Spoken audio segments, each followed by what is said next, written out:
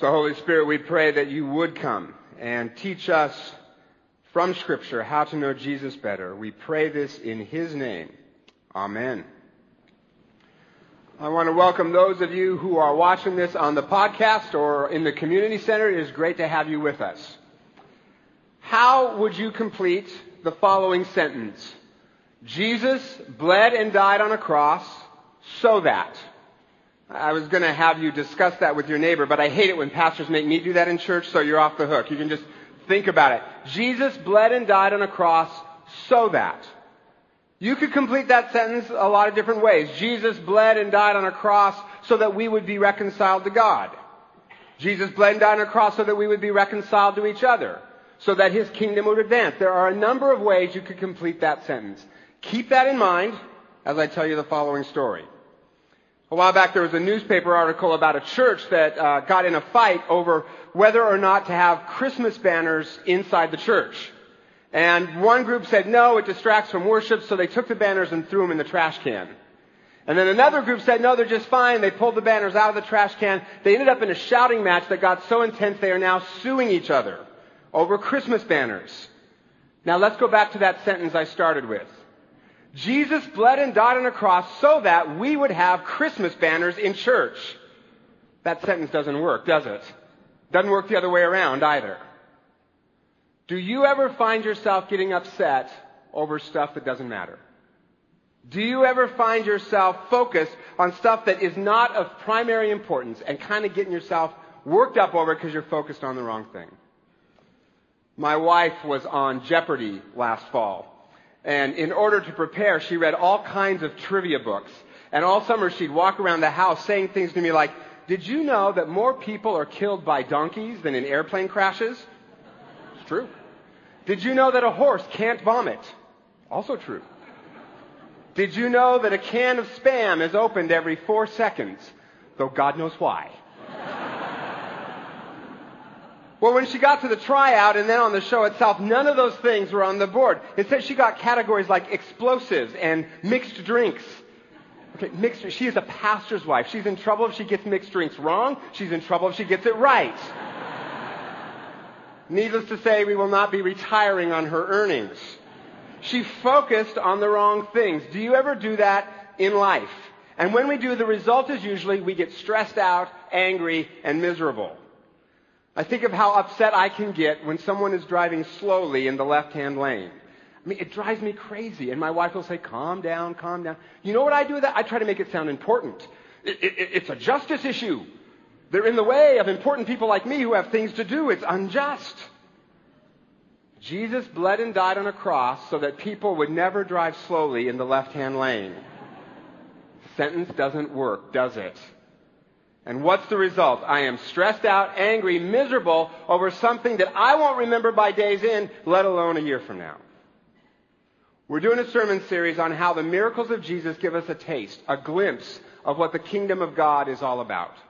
And so far we've seen that the kingdom of God is about justice for the poor, bringing outcast people into God's family, giving us intimacy with God, reconciliation with each other, and the restoration of our bodies. And that last one we see in this story where Jesus heals a paralyzed man. But in today's stories, we also get a glimpse of what the kingdom of God is not about. And you can see it in what I think is a very astonishing line. Jesus heals this paralyzed guy. The man picks up his mat and then walks, and then you get this line. Now, the day on which this happened was a Sabbath. Remember a couple weeks ago I said whenever it says that in the Bible, that's like the theme music in Jaws. Basically means he's in trouble now. So the Jewish leaders said to the man who had been healed, it's the Sabbath. The law forbids you to carry your mat. Anything weird about that sentence to you? Could you miss the point even more? Right? I mean, here's a guy, he's been healed, miraculously healed, and you're fussing about a mat? I mean, talk about majoring in the minor things of life. Now, the deal here is the fourth commandment says don't do any work on the Sabbath day.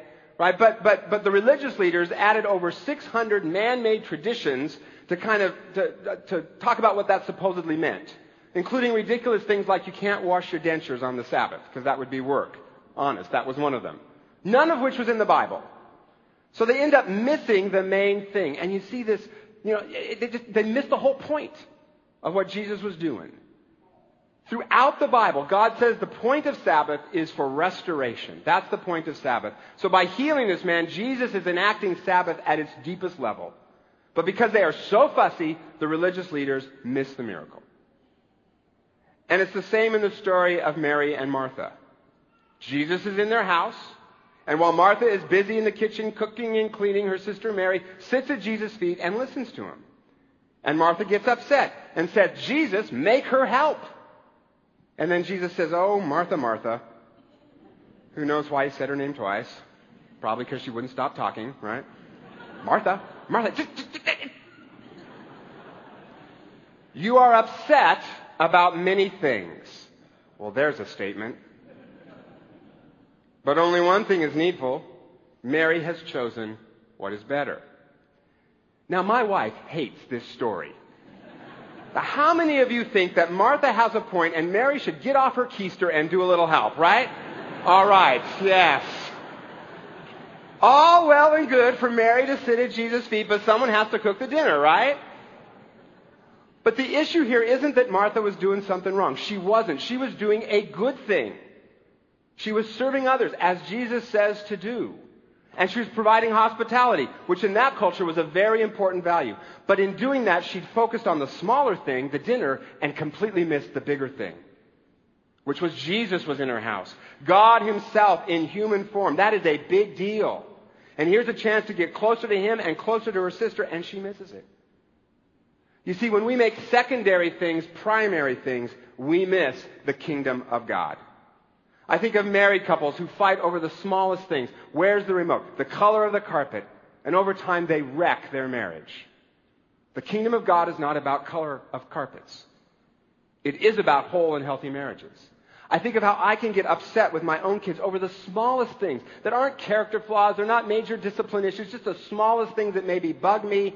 And I miss the bigger issue of what kind of people are they becoming? What's my relationship with them like? Churches are notorious for this kind of thing, fighting over theological issues that aren't really spelled out in Scripture. Should we sprinkle or dunk when you baptize? We sprinkled today, but you can dunk, it's fine. What kind of music should we play? This kind, that kind. And they end up missing the bigger adventure of being part of the kingdom of God. And instead of church being a place that refreshes and encourages, they end up getting angry and stressed out over stuff that's not clearly in Scripture. I'm so glad we don't do that here. I'm just so glad we don't. What was that laugh about? Mostly we don't. Now, I am not saying that there aren't some core theological things that we have to hang on to. There are. The divinity of Christ, authority of Scripture, things like that. But to get angry and upset over stuff that is not clearly spelled out in Scripture, what a waste. Jesus didn't die on a cross so that we could baptize this way or that way or have this music or that music. Right? What a waste when we do that. And we all do it. We're all prone to this. Last month I was in California visiting a friend, and I went to my former church on Sunday, and I noticed that they had made some changes to the sanctuary. And I thought, hey, I have memories in this building. They can't change this. And in particular, there was a phone booth outside that church where I had a very powerful, life-changing encounter with God. And I told you that story long ago. Do you know what it is now? A broom closet. And I thought, how dare they turn the sacred phone booth of Scott into a broom closet? And an elder said to me, though, this week, well, at least it's still cleaning things out, right? And I had to remind myself that it wasn't the phone booth that changed my life. It was God. And I had just committed idolatry. And the process generated fear, discouragement, and depression. Now, there's nothing wrong with valuing memories and traditions. And there's nothing wrong with grieving them if they change. But if we hang on to them more than Jesus, we'll become angry and upset and miserable. A pastor named Tim Keller says that sin isn't just doing bad things. Sin is also making good things into ultimate things. Sin is building your life and meaning on anything, even a good thing, more than on God. Marriage is a good thing, but if we center our identity on our spouse, over time we'll become possessive and jealous. Money is a useful tool, but if you center your life on it, you'll be stressed out about losing it. If you center your life on a good cause, even a Christian cause, and you're focused more there than on Jesus, we can become judgmental and self-righteous. When we focus on anything other than relationship with Jesus and His kingdom in that order, we become miserable and our world shrinks down to the size of me and mine. And it's not just Christians that do this. This is a human problem. I heard about a family in Bellevue who is suing their next door neighbor because the neighbor planted a shrub 6 inches over the property line. Okay, to me that is prison. When you are so upset over 6 inches that you go to court, you are not free. You are in a prison of fear and anger and frustration, and your world has shrunk down to a 6-inch prison cell. Am I depressing you? Good. Because there's good news coming. And that is that Jesus can deliver us from the fussy demon. He's one of the lesser demons in the pantheon of demons, but still he can do a lot of damage, right? Anger and greed get all the lust, but the fuss demon can do a lot of damage to us. And Jesus can send him back to hell. So how do we cooperate with Jesus so we can stop fussing about stuff that doesn't matter and have more joy? 3 things. First, we need kingdom perspective. And for me, a great way to get the perspective of what's really important here, that sentence that I started with, for me is a very clarifying sentence. Jesus bled and died on a cross so that. When I'm upset about something, I just say, Jesus bled and died on a cross so that. And then complete that sentence with your fuss du jour. You know, whatever it is. And if that sentence doesn't work, you know you're upset about something that isn't the kingdom of God. So, Jesus bled and died on a cross so that no one would drive slowly in the left lane. That sentence doesn't work. As soon as I say it that way, it tells me I need to let that go. And as soon as I say it that way, it makes me want to let it go because I realize how small this issue really is. It gives me perspective. And I know that's a very easy example, and some are more complicated, and there are some things that maybe they're not quite the kingdom of God, or Jesus maybe didn't bleed and die for them, but they're really important.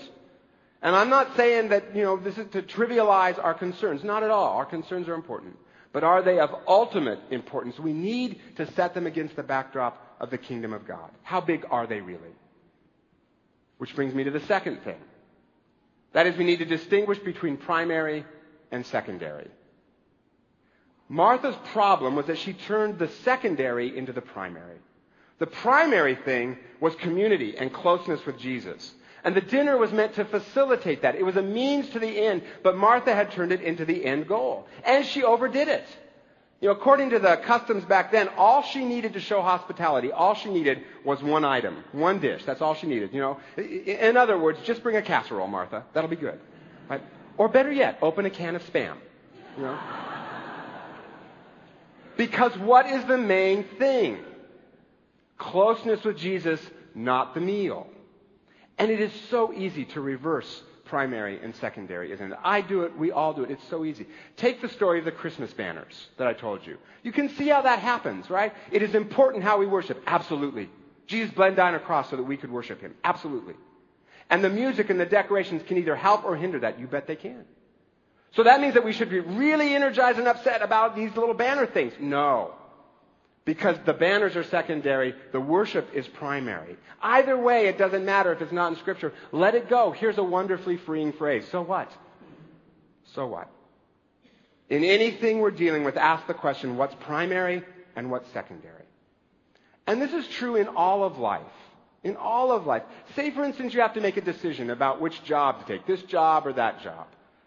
Well, maybe Jesus didn't bleed and die on a cross so that we could have a particular job. Maybe not. But He did die for me. He did die for my family. He did die so that we could know Him and be part of His rescue operation to this planet. And in that regard, the job matters very much. So which job will help those things best happen? What's primary? What's secondary? What are the things for which Jesus died? And how do I make a decision that best enhances those things? Now, how do I know in any given situation what's primary, what's secondary? The same 3 things I always say.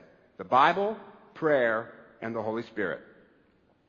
The more familiar we are with the Bible, the more we know God's priorities. The more we pray, the more we learn to hear His voice. And the more we learn to recognize the nudges that come from the Holy Spirit, the more we'll know what God wants us to do. Scripture, prayer, Holy Spirit. Distinguish primary and secondary. And just a hint, from Jesus' perspective, the main thing always boils down to one word. Relationship. Relationship with God and relationship with each other. You see it at the end of the story where Jesus heals the paralyzed man. The man doesn't know Jesus' name, doesn't know him. So Jesus goes and finds him and says, stop sinning or something worse can happen to you. Now, Jesus does not mean that he is paralyzed as punishment for his sin. He does not mean that, because 4 chapters later, Jesus emphatically denies that sickness is punishment for sin. What Jesus means is there are worse things than being paralyzed. Chief among them is not knowing your Creator. So Jesus establishes a relationship with him, because relationship is the main thing to God. Kingdom perspective, what's big, what's little, primary versus secondary, and the third way out of fussiness, focus on relationship with Jesus and his kingdom in that order, and the things you're upset about will start to seem small. Now notice I said relationship with Jesus, not just head knowledge, that's important, but relationship. Because if we focus even on a good thing, let's say like caring for the poor, that is something for which Jesus died. But if we focus on that more than relationship with Jesus, it becomes an idol. But when we focus on relating to Jesus and what he's doing in the world in that order, the things we worry about shrink. A man I know in California may have to sell his home because of the economy. But what he really excites him in life is caring for the poor and helping folks out of poverty. And Jesus. That's where he's focused. And he has seen miracles. Kids who were in gangs getting A's and B's in school now. Families being pulled out of poverty through the help of the church. And he says he feels the power of Jesus almost every day in his life. And it gives him so much joy to be part of something that big. And he says, yeah, we might have to sell our house. And we're not too thrilled about that. But I experience Jesus daily, and I am part of changing lives for eternity. And that is so big, my house deal starts to seem smaller. So even though it's hard, I still have joy.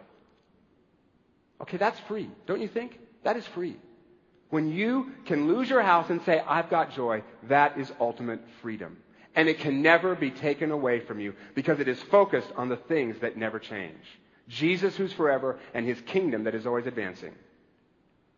I think that's what Jesus means when he says to Martha, Mary has chosen what is better and it will not be taken away from her. When we focus on Jesus and the kingdom in that order, we have indestructible joy because it's grounded in things that can never be taken away.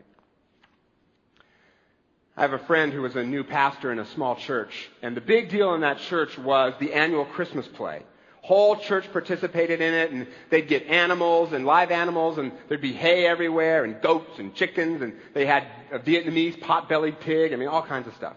And my friend was put in charge of it her first year there, and there was a lot of pressure for it to be perfect. Well, on the evening of the performance, as the parents were all arriving, she got a call from the donkey owner that he'd driven the trailer into a ditch and probably couldn't get the donkey to the church. And this was a tragedy. Because every year there was this big thing about who would be Mary and get to ride on the donkey down the center aisle of the church, and who would be Joseph and walk alongside. And that particular year, Mary and Joseph had to be drawn out of a hat, and the 2 kids that were chosen were really excited about getting to ride on this donkey. I guess they didn't know that more people are killed by donkeys than airplanes crashing. And as my friend was talking to this frazzled donkey owner, she got another phone call from a mother in a homeless shelter whose daughter wanted to be in the play. But the mom got her dates mixed up and didn't have a car, so could my friend come and get the daughter? And my friend said, are you kidding? The show begins in 20 minutes and somehow I've got to go get a donkey out of a ditch. Sorry, I can't. And my friend hung up. But the Holy Spirit just kept nagging her. Would not let it go. And my friend thought, what is more important here? A flawless production or this little girl who is homeless and has nothing to look forward to this Christmas? So my friend called the mom back and said, listen, strap your daughter's angel's wings on her and have her in the parking lot. I'll drive by and you shove her in the car and we'll go off, right? Now for me, that would have been hard. All of those expectations, I'm being evaluated on how this play goes, that would have been a hard decision for me. Well, she picked up the girl, sped back to the church, and when she got there, she saw a trailer pulling up with a gray, shaggy donkey inside of it. And the owner said, well, someone found us and got us out of the ditch. The play started 15 minutes late, but nobody cared except for maybe the chicken that kept running off the stage. Well, the next week, my friend got a call from the mom, whose daughter she'd picked up at the homeless shelter. And the mom said, I just want to thank you for picking my daughter up at the last minute. You see, Marissa is the oldest of 3 children. And I'm a single mom, and it's all I can do to hold the other 2 kids in my lap at the same time. And Marissa has always been jealous that there was never room for her in my lap. But ever since the play, she prays before she goes to bed every night, and she is talking to Jesus like he is her personal friend. And now she tells me that it's okay that I hold the younger two because it's Jesus who's holding her now, and she's going to be all right. And my friend started to cry, and she realized that 3 weeks earlier she had brought presents to that same homeless shelter, but that the present that she had just received was better than any gift she'd ever been given. Jesus didn't die on a cross for a Christmas play, but he did die on a cross for that little girl. And the play mattered only insofar as it was a means to get that little girl to Jesus. And because my friend focused on Jesus and his kingdom, not on secondary stuff, and responded to the Holy Spirit nudging, there's a little girl who knows Jesus and no longer feels unloved, and my friend was freed from the prison of being upset about something that is secondary. The main thing is to keep the main thing, and the main thing is Jesus and his kingdom. Justice for the poor, reconciliation, intimacy with God, restoring our bodies and the power to live the eternal kind of life right here, right now. So what are you focused on?